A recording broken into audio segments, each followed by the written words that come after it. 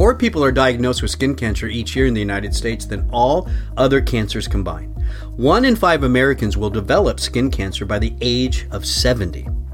Welcome to the GW Healthcast. I'm Dr. Mike Smith, and today's topic, beating skin cancer. My guests are Dr. Vishal Patel and Dr. Joseph Goodman. Dr. Patel is an assistant professor of dermatology and director of cutaneous oncology at the George Washington Cancer Center. Dr. Goodman specializes in head and neck surgery, specifically surgical oncology of the head and neck with functional reconstruction. Both doctors are affiliated with the George Washington University Hospital. Doctors, welcome to the show. Thank you. Thank you. So, Dr. Patel, I'd like to start with you, and I'm asking this question because I'm pretty sure that we probably have somebody listening right now that is worried about some changing mole or some skin lesion. So the question is, what does skin cancer look like at the beginning? Yeah, that's a great question, and that's the difficult part of being a dermatologist is that it can look like anything, and that may not be reassuring to patients, but it should be reassuring that there's a lot of things that look unusual and can be benign, but there's a lot of things that may look unsuspecting to you, and we want to pick up. The things that we do worry about that we like to tell our patients to keep an eye out for are lesions that are growing, changing, asymmetric. You may have heard of the ABCDEs of melanoma. Mm-hmm. Those are lesions that are pigmented, that are asymmetric, have irregular borders, darker colors. They are evolving, as we say, and they have a diameter bigger than the back of a pencil eraser head. Those are lesions we worry about specifically for melanoma, but there are other types of skin cancers, both common ones and uncommon ones, that can present in a host of different ways. I tell patients that if you see something that's new that you didn't have before, you don't recognize it, you have a partner that says, that spot on your back, I just don't remember seeing it there, or something that's bleeding or irritating you, you want to have a dermatologist look at that so that we can properly evaluate it. Right. And I think it's always good too. If somebody's worried, go be seen, right? It's pretty, don't not be seen because you're embarrassed or something, right? So go ahead. If you're worried about something, go make that appointment. Dr. Goodman, can you maybe run through for us because Dr. Patel alluded to that there's different types of skin cancers. Can you kind of walk us through the different types of skin cancers? Sure. and just give us like a nice high overview of those. Sure. Probably the most well-known one is, of course, melanoma. And, where the head and neck surgeon gets involved is usually at a point where we're worried about it spreading to the lymph nodes. And we can talk about that at any time later, but essentially we can sample the lymph nodes through a variety of techniques and help both with staging, which drives treatment decisions, and potentially even further surgery or reconstruction as needed. Aside from melanoma, it's important to know that squamous cell cancer is also a very common and potentially aggressive form of skin cancer. That's typically associated with sun exposure, and it can be particularly prevalent in a high-risk population of immunosuppressed people, for instance, organ transplant folks. There are other types of cancers, some of which can be aggressive, some of which are very rare. Dr. Patel is really probably the expert on that in terms of, things associated with sweat glands and adnexal tumors. And then basal cell carcinoma is a very common one, which is usually not that aggressive, but it can be locally pretty destructive. So, Dr. Goodman, you mentioned a little bit about staging. Walk us through, what is the workup? How are some of these lesions staged, and when is a decision made to do a skin biopsy? Well, I think normally patients that refer to head and neck surgeons come in with either big and ugly tumors. They're sent by the primary care doctor. Maybe they've been neglected for a while, or they've had a break in primary care, for instance, and so they've grown. They usually don't come up overnight, but they've been there for a while. Or sometimes there's a neck mass, and in the workup of that neck mass, it's determined that the primary source was from a skin cancer. Sometimes that history is remote. The skin cancer may have been removed years ago, but based on a fine needle biopsy of the neck node and some imaging and kind of the detailed history, we determined that, in fact, the primary was from maybe that resected skin cancer that was, superficially resected or potentially burned off, or somehow it was never determined that there was risk for it spreading to the neck. So we get involved. I think the dermatologists get involved a little bit early.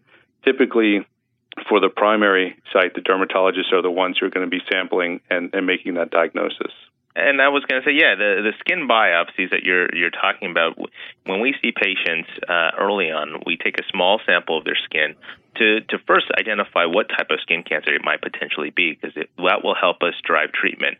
But I think what I wanted to let our listeners know about is that the old way we kind of used to practice skin cancer prevention and treatment was to biopsy a lot of lesions, and then we try to destroy everything, superficially, and reserve surgery for certain cases, maybe on the head and neck, or for more high-risk tumors. As we're realizing now, some recent papers have really come out about basal cell squamous cell melanoma, is that not only is the epidemic really rising, but we've probably underestimated those lesions that can be more aggressive than we first thought, specifically in squamous cell carcinoma, and that the number of deaths of those patients and bad outcomes may be more along the lines of melanoma, and that then we should treat it more aggressively. And what we're trying to do here at GW, with Dr. Goodman and myself, is approach all these patients from a very strategic and systematic way. And so just doing the skin biopsy is not enough. We want to accurately stage them for the beginning, find those risk factors, and identify those patients who may look like they just have a lesion they've had for a while.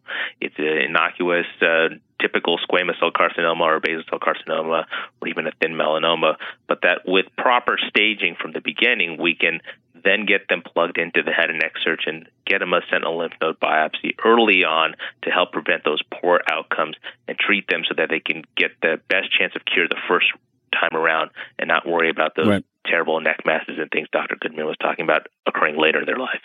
So why do some patients develop more aggressive forms of skin cancers and others don't? I mean, have we learned what those risk factors are? Yeah, we definitely have learned a lot about, just in the last about 3 years, there's been a host of literature and evidence coming from some great cancer centers. We've known for some time, Dr. Goodman made a mention to this, that if you're immunosuppressed, it means you may have an organ transplant, a stem cell transplant, you may be on medications, and they're medications that we didn't even realize were so immunosuppressive, but all patients here see all the ads on TV about biologic drugs for psoriasis or rheumatoid arthritis or Crohn's disease. Those are all drugs that modulate the immune system. And our immune system is constantly working to prevent skin cancers from forming, since we're walking around getting hit by UV rays all day long. And so those patients are at a much higher risk of developing skin cancers. And we urge those patients and family members of those patients to push them to see the dermatologist regularly so they can get screened more aggressively and have preventative treatments, topical treatments, light therapy treatments to prevent those skin cancers from forming in the first place. There's some medications that patients take and also put them at risk, medications that make you susceptible to the sun, what we call phototoxic medications. And then there's inherent risk factors into the tumor. They just tend to grow. They may be genetically more predispositioned because the tumor is aggressive, or the patient has genetic mutations such as the MCR1 gene related melanoma, which is what gives patients red hair, which is associated with melanoma, or genetic mutations with blue eyes and skin colors that being more lighter than other ones that put you at risk for more skin cancers as well as more aggressive ones. Dr. Goodman, when you are referred patients, how important, especially with the aggressive malignancy, is it to follow a team approach? And I know that George Washington University Hospital is well known for a multidisciplinary approach to many diseases, including cancer. So can you walk us through what is involved in the workup and the treatment of some of these aggressive cancers? Yeah, for sure. It depends on where the initial diagnosis was made. That's obviously the first step whenever there's a concern, and that's either a concern from the patient or a concern from the physician. So initially, there's got to be a tissue biopsy done of some kind. Sometimes that's done by the dermatologist through a shave biopsy or a punch biopsy or whatnot. Sometimes there's an excisional biopsy that's required. It's a little bit more extensive. Sometimes a fine needle aspiration biopsy can be done for subcutaneous nodules or lymph nodes. Once the actual tumor etiology is discovered, then the staging process really is tailored around each subtype. So for melanoma, it'll be different than squamous cell, et cetera. We always want to make sure if it's a type of cancer that does go to the lymph nodes, which is most cancers except for maybe basal cell, although very rarely that can metastasize, we want to get some sort of a anatomic study of the lymph nodes, usually a CAT scan, MRI, or sometimes an ultrasound. If there's concern for further spread, if it's a larger tumor, more aggressive tumor, sometimes a PET scan can be helpful staging the patient for any metastatic disease, and that would look at the entire body. Yeah, this is a fascinating topic, and I think what I'd like to do at this point is ask both of you, in summary, what do you want people to know about skin cancer? And Dr. Patel, we'll start with you. What I'd like the listeners and family members to know about skin cancer is, you said it very aptly at the beginning of the show, that skin cancer, it's really an epidemic that's on the rise. And just from the host of things we do, the way we live our lives and vacation and grow up in the sun, we're realizing that we have a larger number of patients who are going to have problems with skin cancer down the line. And that may be related from the actual skin cancer they have, or may be related to other healthcare problems they have, and then later have a complication of that in the form of a skin cancer that is more aggressive. And so for those patients and those family members, we want you to get screened here at the dermatology department, get screened regularly, and your dermatologist will determine how frequently that needs to be, whether that's once a year or twice a year or whatnot, based on your risk factors. But also, it's really important, and I tell all my patients, you're part of the healthcare team. We see you in a snapshot, just one picture at a time for once a year. And it's not like going to the dentist where you can just see a cavity and find it once a year. We need your help to self-monitor, to be sun protective, and have partners that can look at you and say, these are lesions that are new and different. You need to have them taken care of. And then also to realize that skin cancer, it's identifying the ones that are going to have poor outcomes, what we call high-risk lesions. That's really where we get really interested. And that's what you want a provider to do, is to really risk assess you of whether or not you're high risk, so that you can then get plugged into all the specialists that work together, like here at GW with head and neck surgery, radiation oncology, medical oncology, and dermatologic oncology, so that we can approach you early on, even before the lesions rear its ugly head, so that you can have aggressive preventative therapies, and then you can get adjuvant therapies or therapies added on to surgery later on, so you get the best outcomes, period. And it's a team approach of which the patient is the MVP of the team. Dr. Goodman, what would you like people to know? Yeah, no, I want to piggyback on that, because I think that's the main point that we're trying to get across for treatment of skin cancers here at GW MFA is the multidisciplinary team approach. And so early lesions are very well managed and followed by the dermatologist. That's usually the point of entry for any area of concern.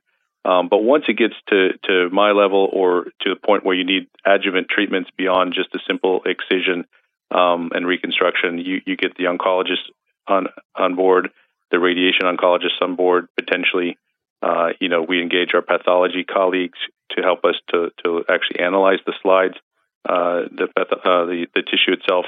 And the radiologist, of course, the neuroradiologist for head and neck in particular, are very capable of telling us where potential sites of metastasis or more advanced disease may be. So we have a tumor board format, essentially, where these cases are presented, and all members of the team are in the same room, and we discuss what the standard of care would be, treatment options for the patient, and these patients are followed by all members of the team.